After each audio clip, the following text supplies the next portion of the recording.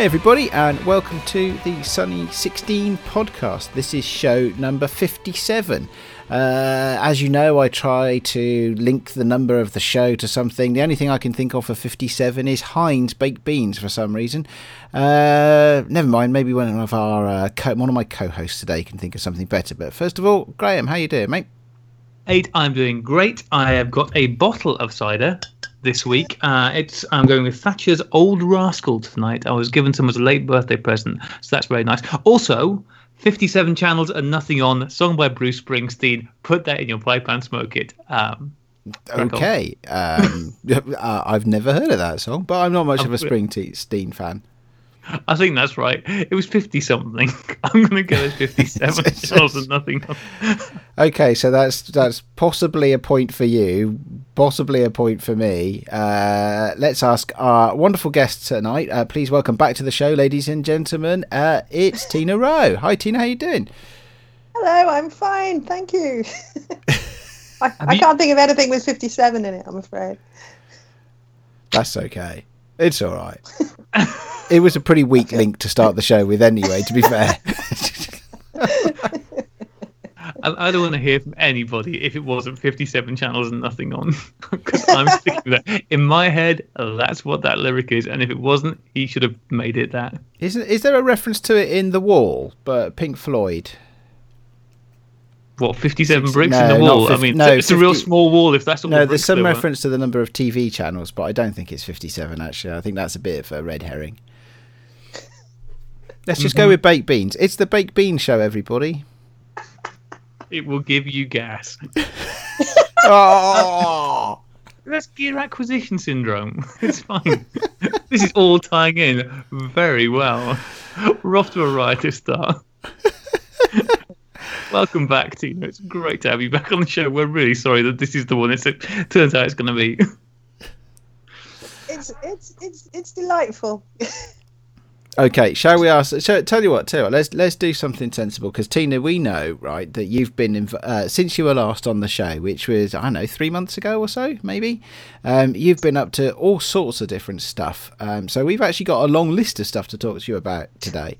I think, I don't know whether do you want to do these in chronological order, or is there a particular one you want to talk about first? No, any order you like.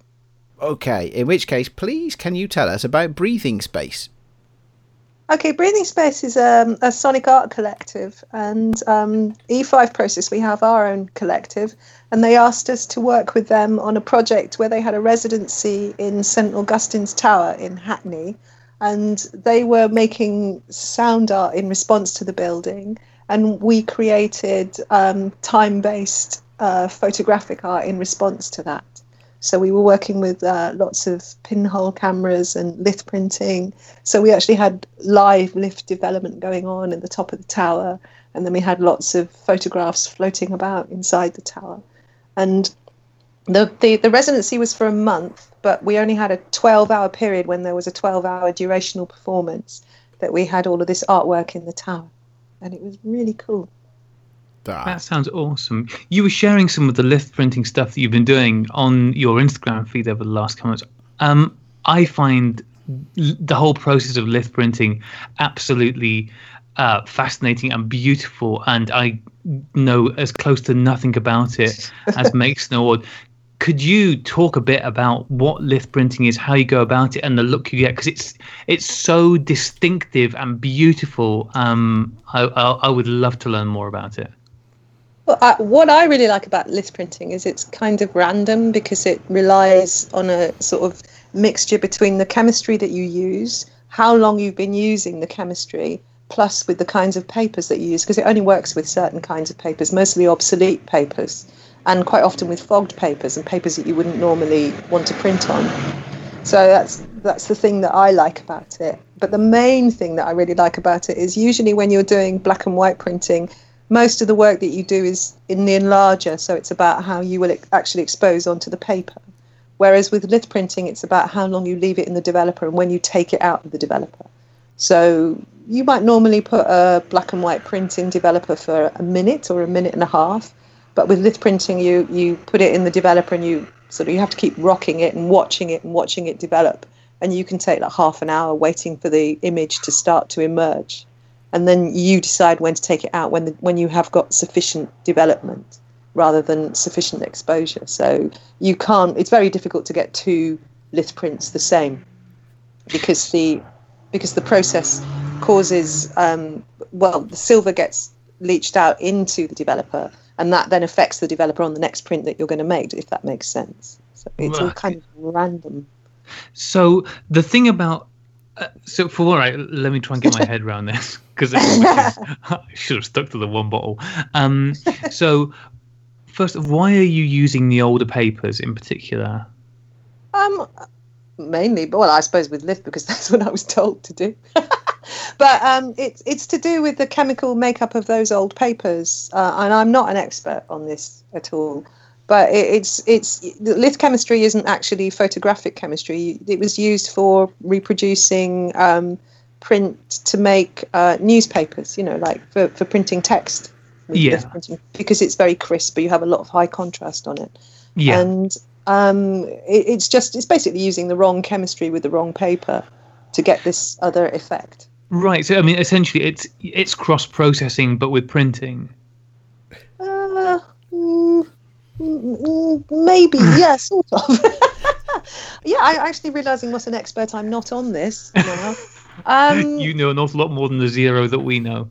The main thing about it is, like I say, normally the artistry in black and white printing is being able to work out how to get the best blacks and the most contrast and the most detail, and you do that through doing test strips with your black and white prints. So, when you're doing a black and white print, you'll do it like for 10 seconds, 15 seconds, 20 seconds, and then you work out where it is that you're getting most of the detail. But you don't do that with a lith print, really. It's more about, a proper lith printer probably would, but it's more about how you feel about the image as it emerges, rather than it being about getting a really accurate reproduction of something, which good black and white printing is trying to make the same print, and make the best possible print from the image, getting the most out of the negative. Yeah. For people like myself who've never had a go at doing this before, how easy is it to get into to try it? I mean, assuming that you've got an enlarger and the stuff to do ordinary print development at home, how much more of a faff is it to have a go at lith development? I think you should do it with somebody who knows what they're doing in the first place, because you need somebody to stand with you and say, oh, well, this is happening now and that is happening now. To give you some idea of how to get the best out of the paper that you're working with. If you don't know what you're doing, then you might pull it out of the developer too soon, or you might leave it in too soon, because what can happen as well with a lith print is it starts to develop in one section of the print and then it spreads across the print. It's called infectious development, and if you leave it in too long, the whole thing just goes black. So you need someone to say, oh, well, I think right now is a very good point to take it out of the developer. That's called the snatch point, when you snatch it out of the developer and put it in the stop bath. So yeah, I like the phrase. I like the phrase there. The snatch point. It's just like you wait, yank. Yeah. That's exactly what it was. That's how it was explained to me, and it was what I saw. I mean, I've got much better at it now. I know the thing that I want to be able to get with a lith print, and when I begin to see that happening, that's when I'll pull it out of the actual developer, and I may not get the print that I initially thought that I was going to get. It really is quite random. The temperature that you're working at can affect it. The dilution of the chemistry will massively affect it. I suppose, sorry, Tina, we're talking about lith prints here. It's quite likely that a lot of people listening might not have seen a lith print before. Could you sort of describe what are the sort of defining characteristics of a lith print? What tends to make them stand out? They're usually quite contrasty. But another thing, the main thing that's really lovely about them is you get these brown tones and sometimes pinky tones and orange tones, which you wouldn't expect to get with black and white paper. So you have warm tone paper for black and white printing, which can make it look slightly warmer, but not red or purple or just another tone. Whereas you will get these different colours showing up because of the developer and the paper working together. if that makes sense. So it's you get prints that look as if they've been toned quite often, and you can also tone a lith print, but I'm really not an expert. I like the fact that it is kind of random, that you decide. It's a kind of aesthetic reason why you're saying, right, I'm stopping with this print now. As I mentioned earlier, you've got some of the stuff that you've done on your Instagram feed and probably on your website as well, I'm guessing. I don't really have much lith on the website, but I do have quite a bit on the Flickr account that I have. Okay. And is there anybody, any sort of noted people using lith that you would point people to who are not familiar with it? Say, look, this is someone that you should look at to see that lith printing being done really well. Yeah, there's two people that are really, really good. There's Mike Crawford and Adrian Enser, and I particularly like Adrian. I like Michael Crawford's work a lot, but I really like Adrian Enser's work a lot. He prints very dark anyway. I mean, he's a master printer. He's a proper old school printer, and he prints really dark, but he manages to tease out these really, really, really gorgeous blacks and gold tones, and it just gets this beautiful depth of colour. I'll send you some links to his work.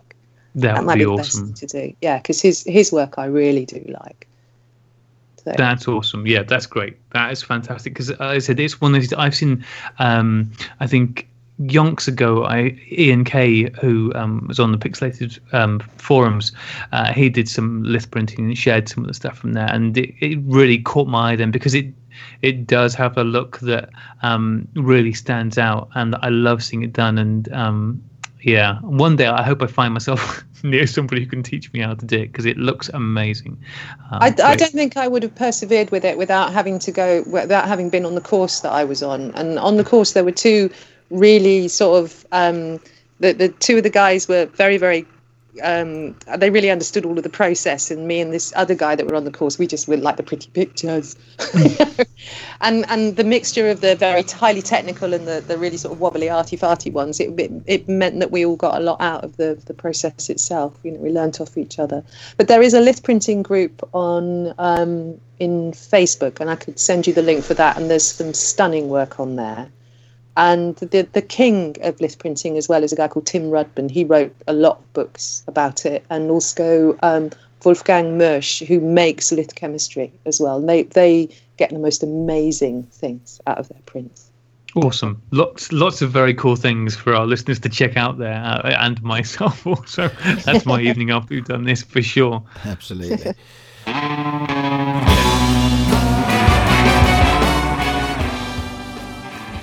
Revelity is a really big analogue festival, and it's held in a little village called Vilassar de Dalt, which is about 20 kilometres north of Barcelona. And I think it's been going about 5 years, and it's massive. It's absolutely massive. And last year they invited 10 artists to go there on an artistic exchange to make work, and I was one of the people that was chosen to do that. And we made the final work that was then shown at this year's Revelity Festival.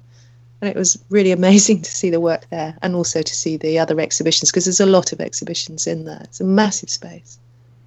Because we were talking to you about this last time you were on the show, and you sort of gave us a look into what you were doing when you were over there. Obviously, you couldn't share with us the work at the time because it was being specifically for that show. So the first thing is, how was the show for you? How was exhibiting your work there and getting it all done?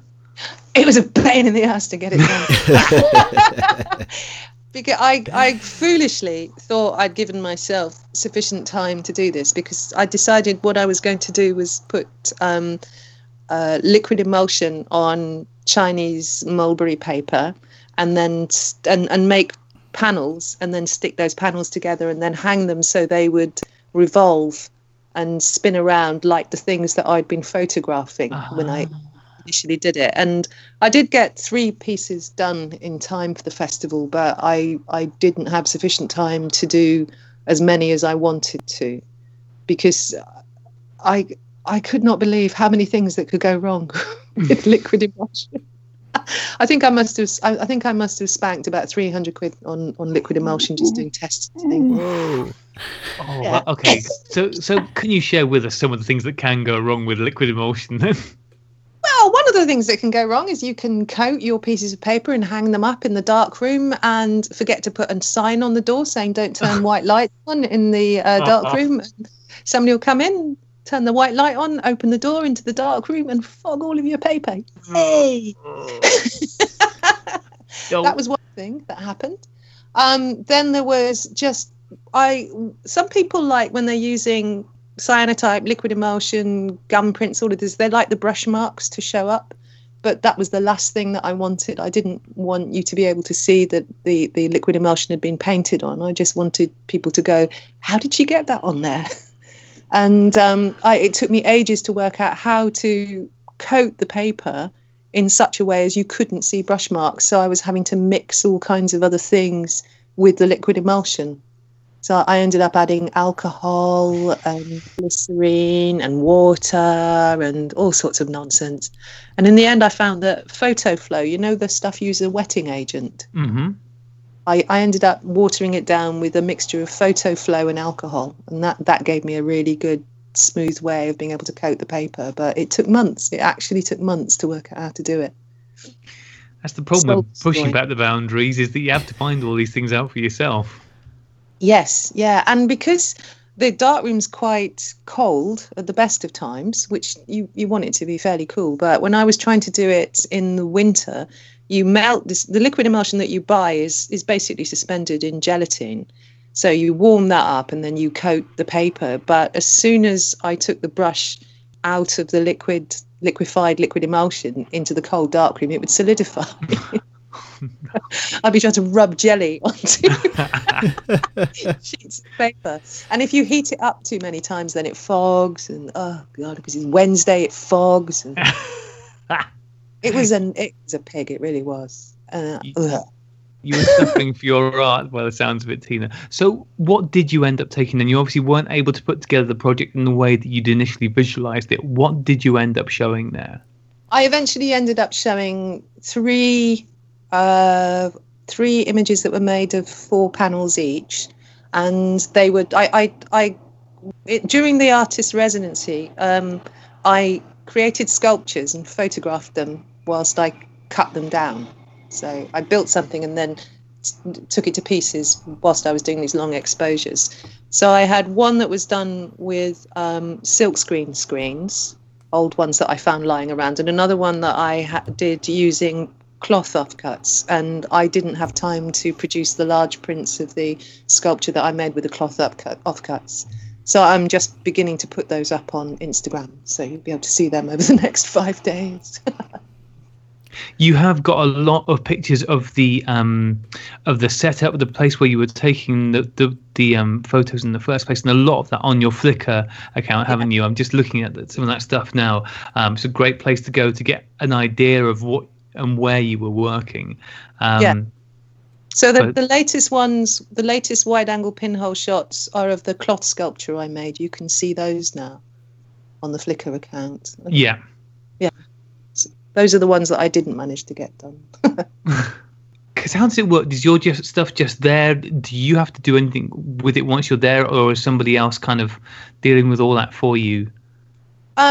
I specifically went to hang it. I wanted to hang it because I wanted to be in control of the way that it was displayed. What I absolutely didn't want for it to happen to it was for it to be hung against the wall, because the whole point about that image was it was about something spinning around in the air that was just passing through the room, and I wanted them to spin around in the air that was coming in through the gallery as it stood. So I needed to be there because it was so difficult to explain to people. So I travelled over to hang it, and I wasn't able to hang it whilst I was there, and I came back, but I left lots of really detailed instructions, and I went back about 5 days later and they had been hung properly. So it was good because I was really worried about it. What the most I think the most recent picture you've shared on Flickr, which is like a triptych of the that piece you were talking about, was that the screening fabric? That's the first. Those are the first images of the first sculpture that I made, and they didn't come out quite right. The pinhole didn't actually move on properly, so they're smaller pinhole shots. It's worked really well, though, isn't it? I mean, it's not what you were looking for, but it's given you something else that's equally cool in a way. It's as we talked about, I think when you last time, just the ideas that you came up with whilst you were there to create these free-floating sculptures in the middle of these fairly large, very dilapidated spaces. The Pinhole really captures that so well. I love the pictures. I love looking at anything and thinking I've never seen anything quite like this before. There's something about the atmosphere of the place and then these strange structures within them that's fantastic. And were they well received, Tina? They were very well received. I've had some lovely comments, and people who I know they're not like my mates have retweeted pictures of them. It was really nice to see people put them up on other websites and stuff. People say nice things. Oh, congratulations on that. That's fantastic. Getting setting yourself the challenge of getting to do that in the first place. It sounds like it was a fairly stressful experience, but you got there. It was really good, but what was also very nice was to be working with the other people that were showing there. So it was nice to have worked with them last year and then to meet nearly all of them again this year when I went back, and to see everybody's finished pieces as well. That was really good because we'd all been talking about what we were going to do, but to see it all finished was something else, because you felt like you'd been part of a whole. So tell us about some of the stuff that the other people there did, because you said last time that there were lots of people shooting lots of different styles, lots of different kinds of cameras, and that you and I think one other lady were very much the low end tech-wise. There were other guys there with large format stuff and fancy Leicas and all sorts. What kind of stuff were other people doing, and was there stuff there that really surprised you, having been in the same space? To see it, particularly Pierre's work, because he was doing dry plates. So he was putting liquid emulsion on glass plates and then printing off those. And he printed from his glass negatives onto glass positives, and then he constructed these beautiful wooden frames around them, which he'd built. He constructed them himself, and they had lights behind them. They were just really, really, they were already very, very beautiful images, but the way he presented them was fascinating, because knowing him now and considering how much thought he puts into the work that he does, it was just, I don't know, it was really, really satisfying to see what he'd done with what he made.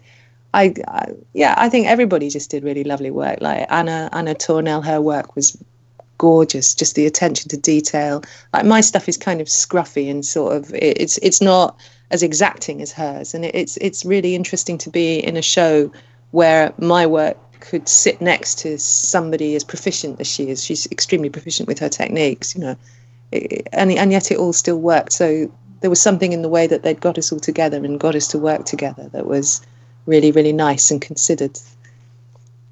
I mean, seeing so many people's takes on a space like that, I really like things like that. I think we were talking about just last week. I always love seeing how different people see different opportunities in the same kind of general space. Because I always feel like it makes you look at it and go, I didn't see that, but next time I'll look out for that. Was it well attended, the festival? Oh gosh, yeah. Yeah, it's very, very well attended. It's over quite a long time. I think it's over 10 days.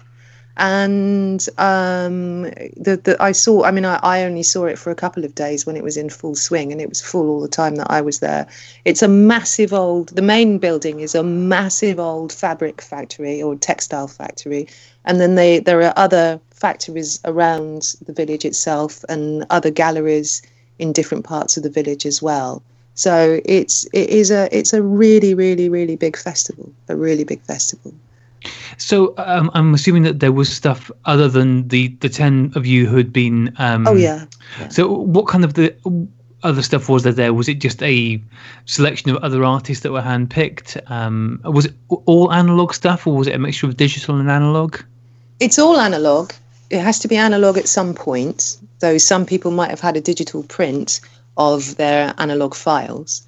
But it's there's an awful lot of wet plate work, like tintypes, but not little tintypes like or 5x4, like great big huge 20x30 prints.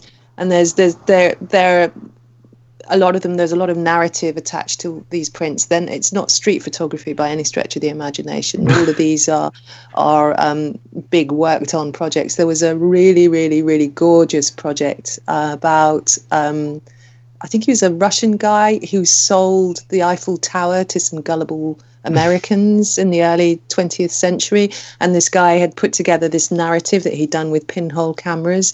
So there was no text telling you what was happening in each image, but somehow he still managed to give you the feeling of a real story being told. There were other more journalistic-y things. There was a piece about there were pieces about refugees. There was just such a broad range. There was an old, there was like a street photographer from the 1950s, a Spanish guy. Again, I'm sorry, I can't remember his name, but again, this work was there. I recommend that if you go and have a look at the Revelatee website, which is, I can send you the link for that as well.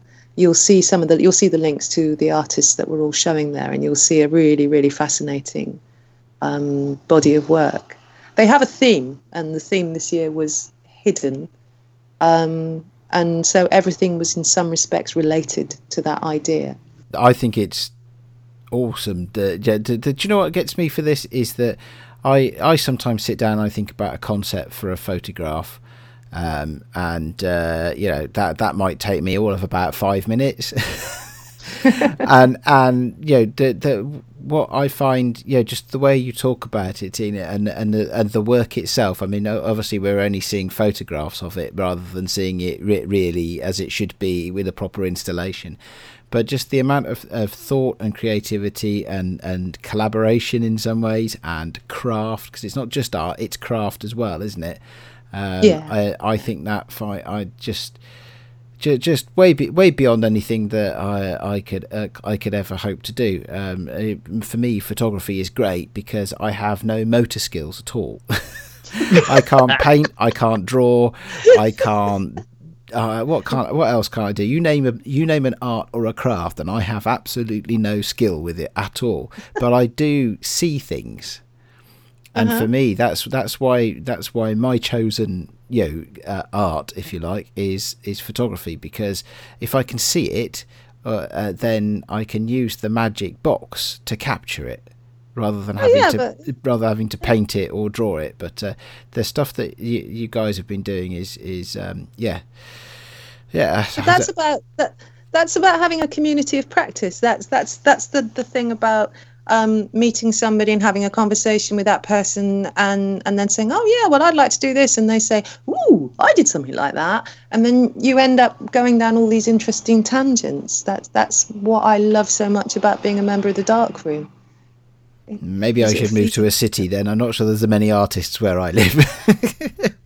Anyway, there's the stuff that on Facebook and stuff, though, because if I did that lith printing course, and then I joined the lith group on Facebook, and then I started to chat to people, and then I met some of those people, and because I do live in London, so it's easier to meet more people that are doing this kind of stuff. But even if you do it remotely, because I got friends, people who I consider to be friends, who I've never met.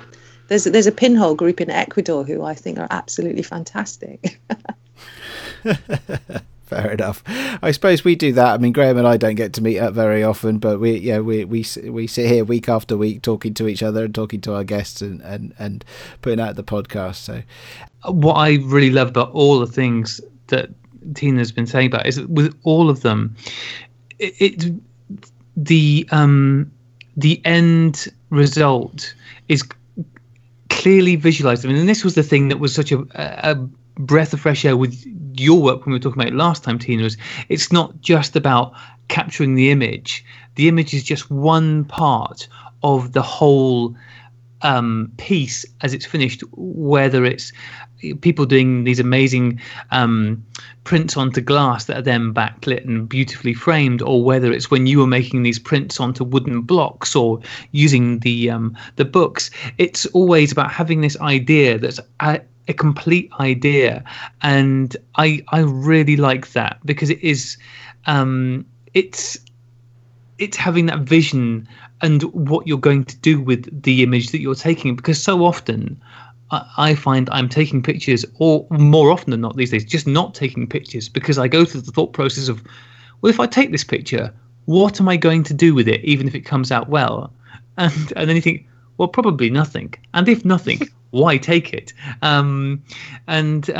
Yeah, that's why I really love seeing what you and your creative cohorts do, because it really is inspiring, and it drives home how much more we can do with our photographs and our images beyond just either letting them die on the digital hell on our hard drives, or even just make it into photo albums. There's so much more that can be done with them. I think it's wonderful.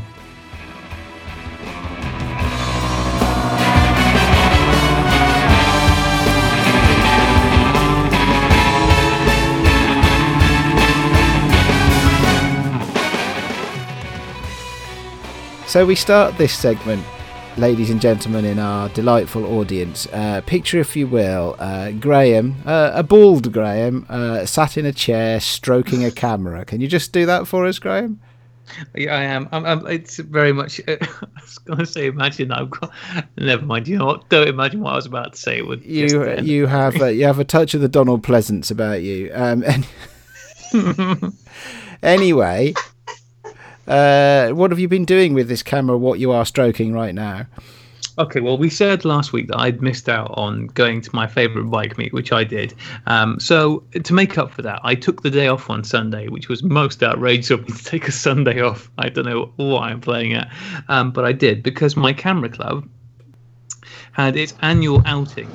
And for that outing, we went to a place called Chastleton House, which is an old stately home, not very far away from me. It took me about, 35 minutes, admittedly, mostly going slightly over the speed limit on my motorbike because I was running a bit late. And it's quite an unusual property. There's in Britain, I mean, anybody living in this country will be more than familiar with this, but there's lots of these National Trust properties, big fancy stately homes, and Chastleton House is notable because for a long time the people who owned it did not have the money to keep it in good order, and when it was finally given over to the National Trust, they made the decision to essentially keep it in that same pretty dilapidated state. They do what they need to do to stop it from falling apart completely, and it is still a house with furniture and stuff in there. But there's cracks in the ceilings, and there's cobwebs and stuff like that, because they want it to be in this state of romantic disarray, as they call it. Very much like yourself. Very much so. I tell you, this is what I'm going to tell my landlady when she comes round and to do my house inspection. I'm saying it's not a mess. I wasn't talking about your house. I was talking about you. Oh God, yeah. I mean, I think that's pushing the definition by any stretch with me. I'm disastrous romantic disarray. So anyway, we've talked about before about this idea of when you're going somewhere new, having a look online to see what kind of pictures people have taken there, to get a bit of an idea about what kind of camera I might want to take with me. So I did a quick Google image search and came to the conclusion that there was limited opportunities. There's quite nice gardens there, which is fine. And then there's the house itself, which is slightly run down stately home, and that's about it. And none of those are things which are hugely in my ballpark. So because the subject matter wasn't terribly inspiring, I thought, well, okay, I'm going to take cameras that I can have some fun with. So I took a camera I bought and talked about briefly a while back, I think before Christmas or after Christmas. It was one of those two times. And that is my almost Zeiss. All times could be either before Christmas or after Christmas. So yes, I've nailed it. Sorry, I'm going to stop picking on you now. The last few minutes I've just been picking on you, but I apologise, mate. Well, I'm going to send you the bills for my therapy. That's fine. So I took with me my Zeiss Icon Box Tengor, which is I think this one dates back to around the early 20s, somewhere around there. It's one of the older Zeiss box cameras. It uses 120 roll film, not 620, which a lot of the Kodaks do. And as a box camera, it's quite sophisticated as a box camera. Some of the features I kind of learnt halfway through the day, so there was a bit of this, but you've got the one shutter speed, which is a 30th of a second, which is a bit slower than I thought it was, but never mind. You have got 3 apertures, not 1, not 2, but 3 apertures, which is pretty amazing. Big, little, and small. Well, small, smaller, and even smaller. And you can even focus it. It's got 2 focus settings, for portrait and for groups. Again, I didn't realize this until I pulled out. It was like, well, that handle, that comes out, and that changes the focus. So it's even got a thing for a cable release for the shutter. So as compared to a lot of things like the Hawkeyes and the Box Brownies and stuff like that, it's really well appointed.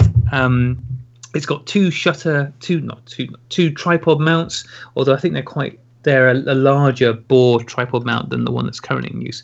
Anyway, it was quite fun using it. I slung in some I think it's some Lomography X Pro 200 film. So it's just 200 speed slide film, which they seem to sell specifically for cross processing. So I'm guessing it's probably not a very good slide film, but it's fine. I'm going to cross process it anyway.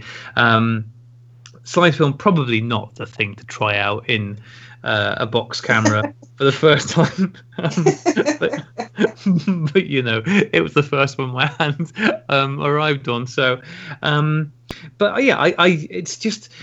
It was fun to use. It was fun wandering around this old place with this old camera, and I enjoyed using it so much. I have got coming on from eBay. I made the mistake of going on to eBay again. I have got a more recent Zeiss Icon Box Tengor coming to add to the collection of box cameras. So yeah, I managed to finish that roll of film because there's only 8 photos on the roll, so we'll see how those come out. I'll get those developed this week. But that was quite fun to use. The other camera, because I used 2 Zeiss cameras. The other one was a fairly similar age, but it was a lot fancier camera.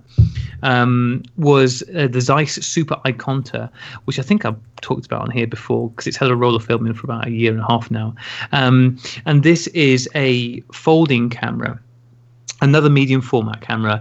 This one shoots 6x4.5, so same kind of thing as the Mamiya's and the Bronica ETR SIs, but in a very compact package.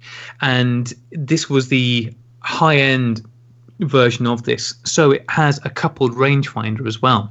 It is the most steampunk camera you're going to come across that's not been made by some terror, because you sort of flip up this little dial to look through. It has 2 viewfinders. You look through one viewfinder to do the range finding, and then you look through another one to actually frame up the picture. It's a beautiful camera. I think it's probably the most beautiful camera that I've got. It is quite a faff to use it because some of the controls are all quite fiddly and adjusting, so you're not going to be going around snapping away willy-nilly. But for a camera which, again, I think was made in the early 1920s, the technology in it's got double exposure prevention in there, like I said, this coupled rangefinder, and all in this really small package. So I've got a roll of Ilford Pan F 50 in there, which I put in last summer, so I got a few more shots taken through that, so hopefully I'll get through the rest of that roll within the next year or so. Takes me so long. See, it's amazing though. Out with my box and my little folding camera, and people going, oh god, it's amazing you put in the effort to do these things. And yet I looked at the rest of my camera group, at the massive lumps of plastic that they are carrying around. You forget when you don't shoot digital for a while how big and bulky modern SLRs are. I picked up one of the guys there has got a new Pentax full frame SLR, which I think cost about £1,600, not including a lens. And they're huge and heavy, and the things they can do, there's so many controls and settings, and I'm sure they take lovely pictures, but at the end of the day, all you really need is aperture and shutter and the ISO, and everything else is just so much fluff. And as I pointed out to him, his negatives, his sensor size full frame, scare quotes around it, is still only 35mm, as opposed to my tin box, which is 6x9. Thank you very much. So not as good. But yeah, anyway, so that was my fun day out at Chastleton House. It's always, whenever I'm going somewhere where I don't think the subject matter is going to grab me particularly, I always try and take a camera that I think I'll have some fun with. And the little Zeiss Icon Box Tengor certainly did that. Although I'm sure the results are all going to be horrifically overexposed because it's slide film at 200 speed with a shutter which fires at 30th of a second. So probably not going to be amazing, but I'll share them providing they're even visible. So that's good. Oh yeah, you should. Yeah. Oh, I love sharing my failures, even more so than my successes. It sounds like you had a good day out though. Was it fun hanging out with the Camera Club guys? Yeah, they're a really nice group of people. It's nice wandering around and seeing what other people, as I said earlier, what they were looking for with their photographs, and it's just nice to get out and actually have some time specifically for taking pictures, like you did the other weekend with your photo walk, just to be there and like, oh, this is the only reason I'm here is to take photographs. And to try and look for stuff around there, and it was a lovely sunny day. And as I said, I went for a ride on my motorbike out there, and it's a really nice part of the country to ride around. So it was just all good fun. It was all great. No use at all when I were in the house. Obviously, I mean that's the one problem with film cameras. I took 3 with me actually because I took those 2 and my Olympus OM1, so I'd have a sensible camera. But even that had 200 speed filming. So once we went indoors, it was no use whatsoever. So I just looked at stuff indoors, which was fine. Did you go to the top floor, to the barrel vaulted ceiling? Yeah, that was very cool. That's incredible, that gallery at the top. So there's only 2 buildings, I think, in the whole of the UK that have that kind of curved ceiling on them with all that beautiful strap work. There's St Agnes Hall, Burton Agnes Hall, I think, is in Yorkshire, and Chastleton. They're the only 2 proper Elizabethan buildings there. I can have that for nothing. Well, yeah, thank you, Factmeister. Yeah, it was really good. And anybody who does a Google image search for Chastleton House will find pictures of these, which is why I didn't bother taking any myself because there are loads of them already out there. But yeah, it was beautiful, and I liked seeing a house in a bit of a knackered state. It appealed to me. Well, as is unsurprising given my fondness for knackered old things. So yeah, worth a visit if you live nearby. It's quite expensive going into those places though. I think it was over £12 to get in, but yeah, it was good. Nice gardens as well, and cake. I had some orange and poppy seed. Lovely cake. Victoria sandwich there. Yeah, it was a proper little old lady cake shop, wasn't it? Yeah, it was good. It was good. So go for the cake. Okay, excellent, good stuff. So Tina, understand that you've been shooting some long I was going to say long format, but there's no such thing as long format photography as far as I'm aware. What I meant to say was some long exposure photography recently. Yeah, I threw away my tripod because I went to Brazil a long time ago and I forgot to take the the plate that you screw onto your camera and you put onto the tripod. And I wanted to take some long exposure pinhole shots. And then I thought, well, as the shot's going to be about 5 minutes and I was on a moving train, I reckoned that we'd keep going back to the same point. So I might get a really interesting long exposure that way. And I discovered that was quite good. So I do a lot of handheld long exposures with the pinhole. I'm talking about 5 minutes or 20 minutes. So I was been doing that. I went to the fair a couple of weeks ago. Have you ever heard of Carter's Steam Fair? Maybe. Nope. Yeah. It's an proper old fashioned fun fair that really is run by Steam. So they've got things like steam engines and stuff running the merry-go-round and stuff. So I went on the merry-go-round with that and took long exposures with out-of-date colour transparency film. They're great. I'm looking at them now. Again, these are all on your Flickr stream, which is definitely the place to look at these because they are. So are these 6x12s, Tina? They look even wider than 6x12. They're reality so subtle ones. Yeah. And so seeing these on Instagram does not really work terribly well. But they're great. I mean, they're right up my street because they're all real blurry and hard to see what they are. So ticking all of the boxes for me. And just very otherworldly because of using the expired transparency films. It's given all the colours this great shift as well. So the 5-minute exposures, I mean, even with a pinhole and slow film, that seems like a really long time. Was it because it's expired, or were you using ND filters or anything like that to drag it out anymore? No, I mean the Reality So Shuttle has an f-stop of 233.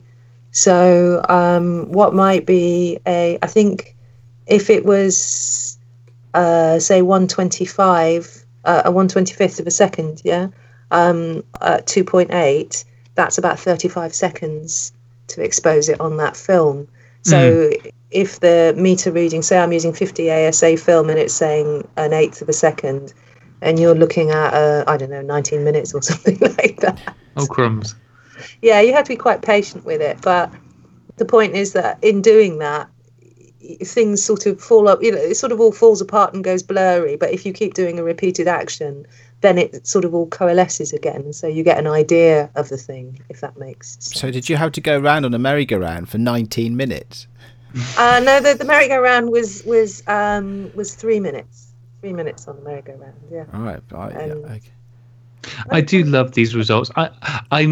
I know it's a thing that you did before with some of your other work, but this whole idea of movement with pinhole and the different ways that people are doing that. I love the way that you're capturing movement in the world around you. It looks stunning, especially as the picture in the fairground. Obviously, the lights are spectacular in them.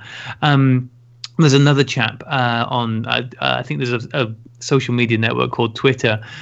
Is it John Wilkening? Yes. Yes.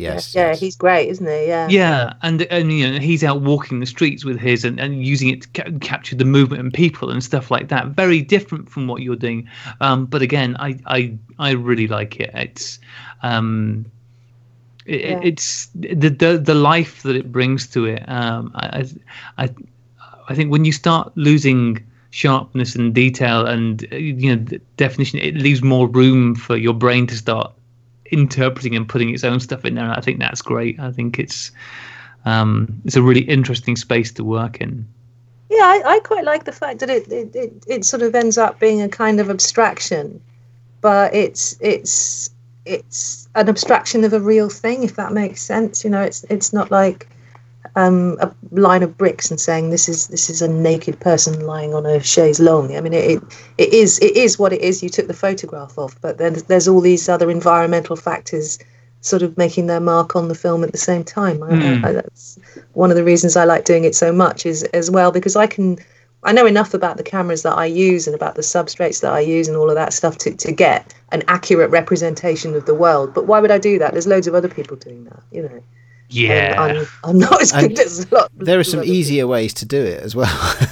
I shouldn't have sold my D700, but I did.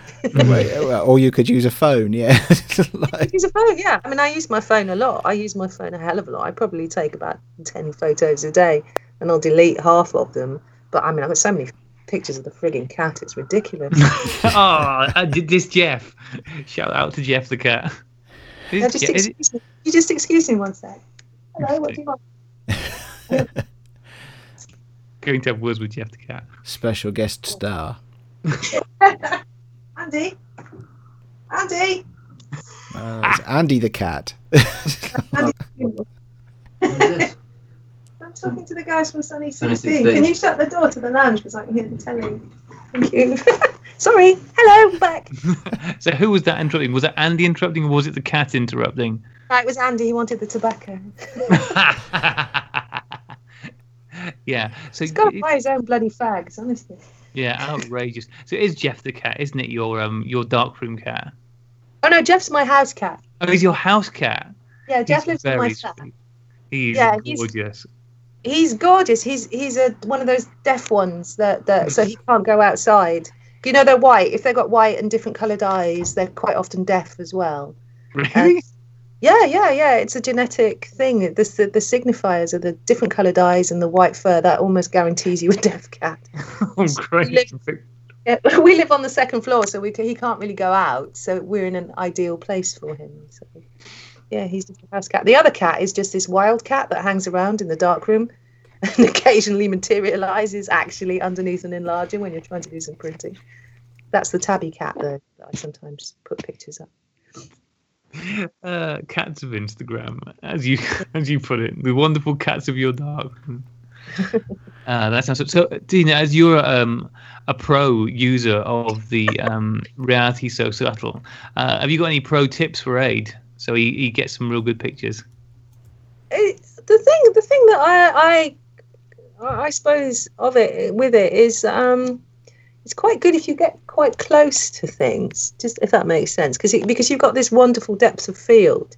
You can get so much detail, and the pinhole is very, very sharp. The largest print I've had out of that was 150 centimeters wide. Whoa! So, yeah, it's a big thing, and it looks good. Oh my God, it looks good. Shame it's in my wardrobe because nobody will buy it. But no, it's, I don't know. You don't want to do. I don't know. I think if you wanted to take a picture, say if you were Malvern of the hills or something, you'd probably want to get quite close because otherwise everything gets really tiny. Yeah, because it's such a wide plane. Yeah. I think that's something that I learnt a little bit from shooting a test roll through Graham's Ondu, which should be on its way back to you now, mate. It went in the post today, so you can have it back. So I so far I haven't done much with it, but I will once I clear a roll in my 110 camera for the Cheap Shots challenge for macro challenge. I shall then get back onto the Reality So Subtle. I'm looking forward to using it. I really would like to use the Reality So Subtle for taking portraits, and I think, because I'm into flash photography, that might work. The downside is you have to put the flash on full power and blip it about 20 times whilst the person stays still without blinking. Yeah, that is a problem. Yeah, or you could just get them to wear blacked out glasses.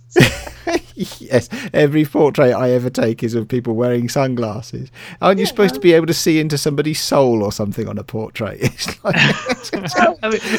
Details. If you flash them that many times, Ed, you will see into their soul if you want to. But if you got some faster film, get some of that Cine Still 500. That'll speed things up a bit. I suppose so. Yes.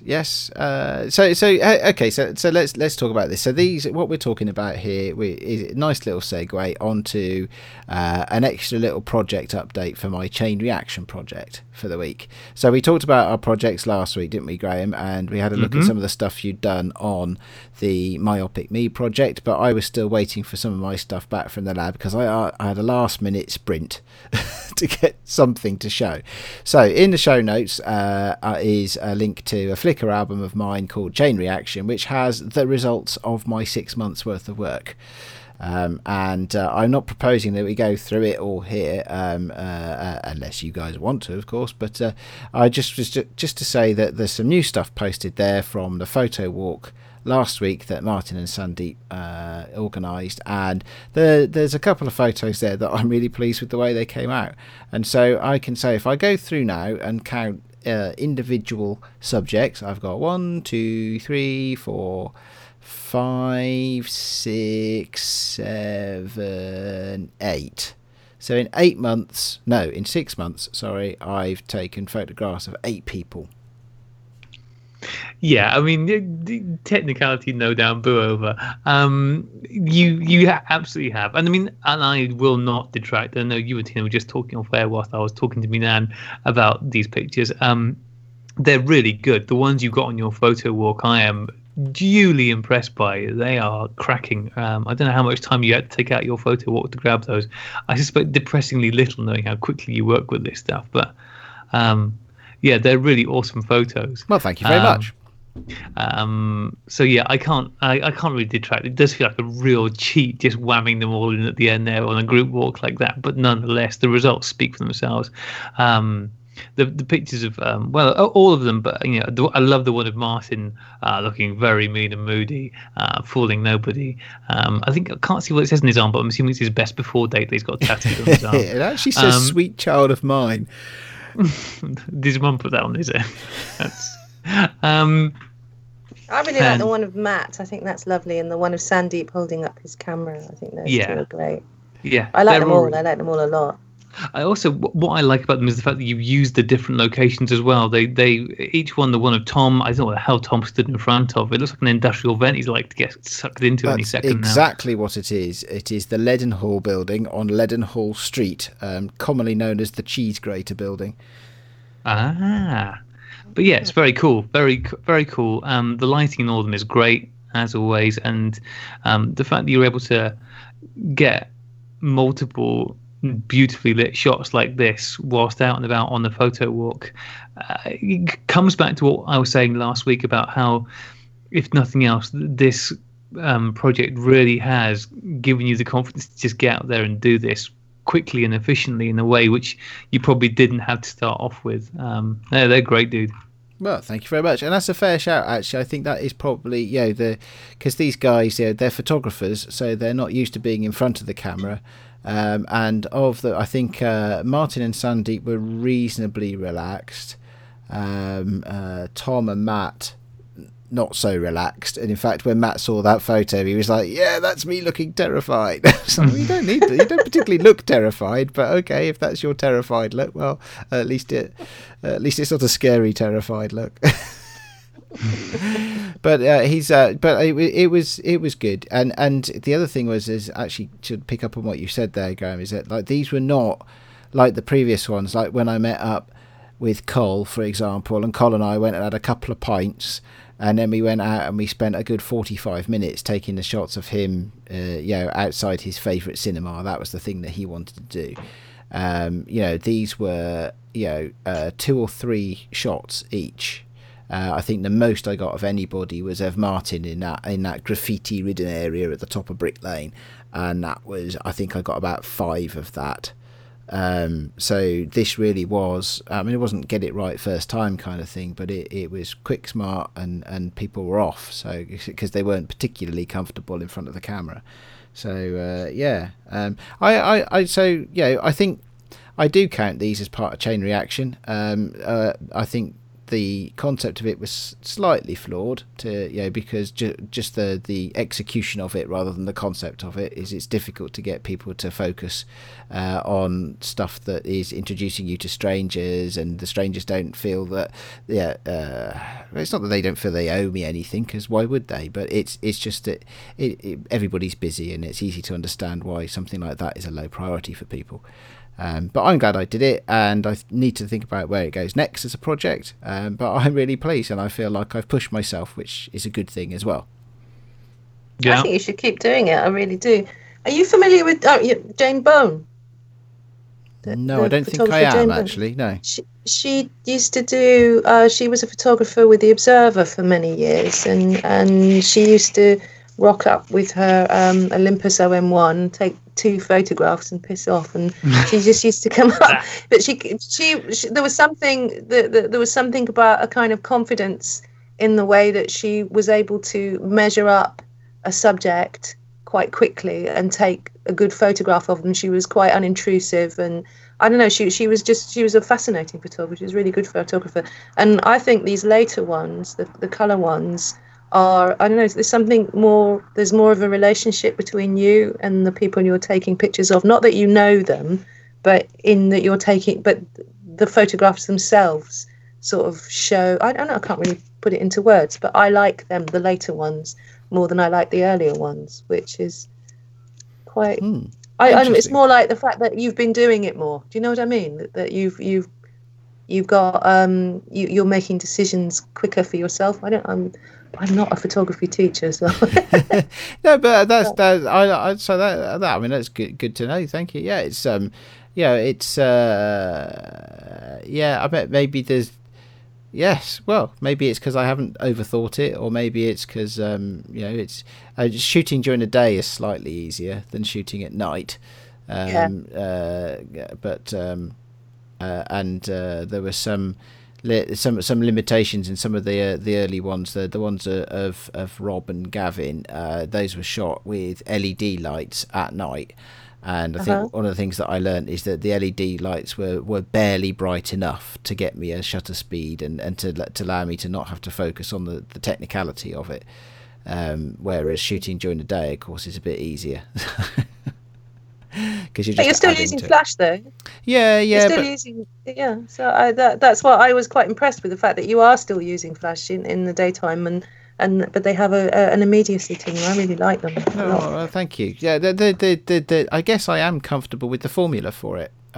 Because in terms of lighting, there is a bit of a formula. You underexpose the ambient by about 2 stops.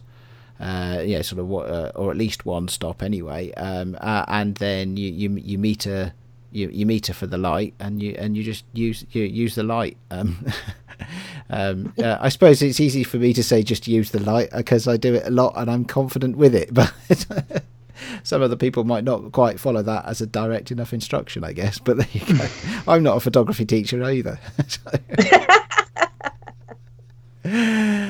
Okay, cool. All right. Well, I tell you what, we've all talked about what we've shot recently. All good stuff, although all very different. We'll take a quick break and we'll come back with some shout outs.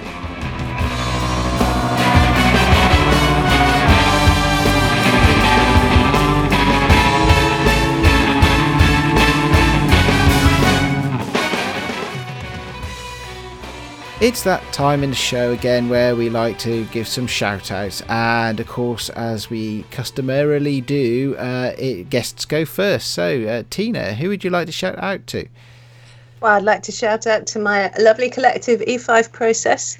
We have a show coming up at a local place called Pequeno, which is a lovely bar that has a really gorgeous light well, and we're going to actually be showing work from members from the darkroom. There'll be a lot of alternative processes like liquid emulsion and cyanotypes and all of that, and my hangy, swirly, swingy pieces that I was showing in Spain. Please come along on the 14th. What time is that, Tina? It'll be about 7 o'clock, from 7 o'clock. But we'll be putting some proper announcement up on the Facebook page, on the E5 Process page. I can share the link to that with you if you like. That would be great for our fancy show notes that Aid does now, and that's in London. That's in Stoke Newington. Yes, sorry, that's in Stoke Newington in London. Yeah, so it's sort of Hackney area. Awesome. Good arty neighbourhood. It is indeed. Okay, cool. Okay, great. Graham, you've got a couple of shout outs, I believe. Yeah, I just wanted to shout out to a couple of people who have taken the time. These are a little bit late, actually. I'm a very bad person, but who got in touch with me via the messaging thing on Instagram. So if you cannot find the time or don't have an email account, which doesn't seem very likely, but you want to get in touch, then just drop me a message on the Instagram. I always read them and I always try and reply to them, although sometimes I'm a bit slow. So the first one is to Instagram user, this is a weird word, so OT15_. I have no idea what that's about. But he dropped me a line. I think he'd been listening to the episode where you've been off to New York and had been dragging stuff, your roll of sacrificial T-Max through the scanners, through the things to see how it behaved. And he's got in touch to say that he's taken Instax, which I think you also had with you, and he's taken it through, I think, at least 5 different X-ray machines whilst he was traveling, and all still good. So it seems that Instax does indeed have quite high tolerance, and he's got a really nice selection of shots on his Instagram feed, some really nice color stuff lately. He's been shooting with his Olympus. There's a great picture of it looks like a lorry lollipop, which is a difficult thing to say after a couple of bottles of cider. The other person I want to shout out again, who got in touch on Instagram, is John.danger.slimak, spelled Slimak, who just got in touch to say that he was listening and he's assured me he's going to join in with the next Cheap Shots Challenge, which is now running. For everybody who's may have missed it a couple of weeks ago, we're looking for macro photographs. I think, Age, you've already made a start on this, haven't you? I have, yes, just to nothing to show for it yet because I haven't finished the first film, but I've got about 10 shots I've tried. We'll see what comes out with them. There you go, people. The heat is on. When Aid's already on this, you know that this is going to be going for it this time. So I hope you're all out there with your cheap, rubbishy cameras, getting some nice macro shots. So yeah, thank you very much, John, for getting in touch, and thank you very much, OT15. A lovely name. I'm sure your mother didn't give you that. And yeah, it's always great to hear from you guys out there. And you can do so, like I said, by Instagram or by email or smoke signals. Anything works. It's all good. Okay, excellent. Thank you. Well, I would like to shout out actually to a whole bunch of people in one go. We have picked up on Twitter recently quite a few new followers. So I'd like to say hi to them. Thanks for following. I hope you're listening to the show as well. Because the Twitter thing is mostly just me mucking about. I quite like that Twitter on its mobile app actually has a GIF search engine, which I'm learning to use for those. I was wondering why people in the middle of conversations were suddenly posting lots of GIFs, and it turns out that Twitter just makes that happen for you, which I'm thoroughly enjoying that, and I hope our new followers are too. But slightly more focused to shout out. Friend of the show, Rachel, is running a workshop this weekend. I think Rachel must work very, very hard at weekends. So this coming Saturday is the 8th of July 2017, and somewhere in Liverpool, although I'm not entirely sure where, Rachel is running a workshop she calls Intro to Analog, and she will teach you to learn to shoot. She will teach you to learn. She will teach you to shoot, develop, and print your own negatives. So you can get in touch with Rachel at Little Vintage Photography. That's her handle on Instagram. It's also the name of her website, and on Twitter she is at RE Brewster. So if you're in Liverpool and you fancy having some good fun and education for photography this weekend, look up Rachel and book into the workshop.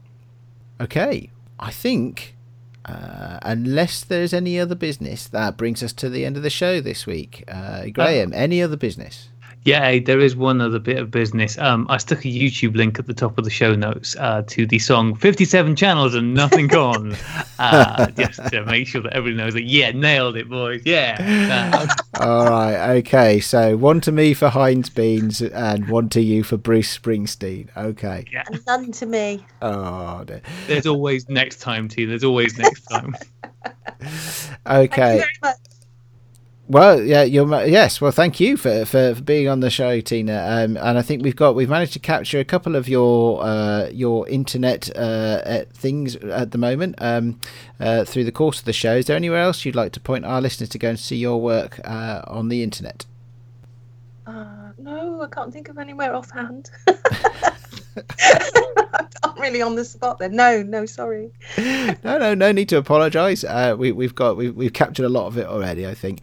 Okay, brilliant. Well, thanks guys for the show. We would like to invite you to contact us on the internet, as we've just been speaking about. Graham on our Instagram account is active, and I believe we've got lots and lots of followers, because just in a little off recording moment Graham was lording it over me a little bit.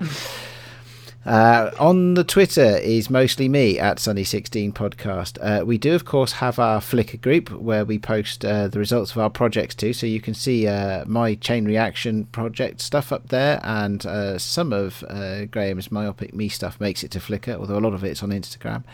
You can email us at sunny16podcast@gmail.com. Don't think we got any emails this week, so please pick up your virtual pencils and drop us a line. Yeah. Oh, I just want to very quickly say, because we don't always remember it, there is also the Pixelated Photographer Forums, which is a great place for people who want to go and have a longer format chat. And I just want to say, actually, a quick shout out to Danny Roberts, who recently joined up with the forums there and has jumped on in the conversation on the Cheap Shots channel. There's a thread there, people talking about the cameras they picked up. And in fact, Danny's even put on there that if you're in North America and have a Walmart nearby, he found a clearance of single rolls of Superior Extra 400, which is the one that's just been discontinued, for $1.50. So there you go. So the Pixelated Photographer Forum is a great place to go if you like using forums to chat. And welcome to Danny. Welcome, Danny. Carry on, mate. Absolutely. Good stuff. Okay, actually, that's a good segue because, of course, we always like to say thank you to Chris every week.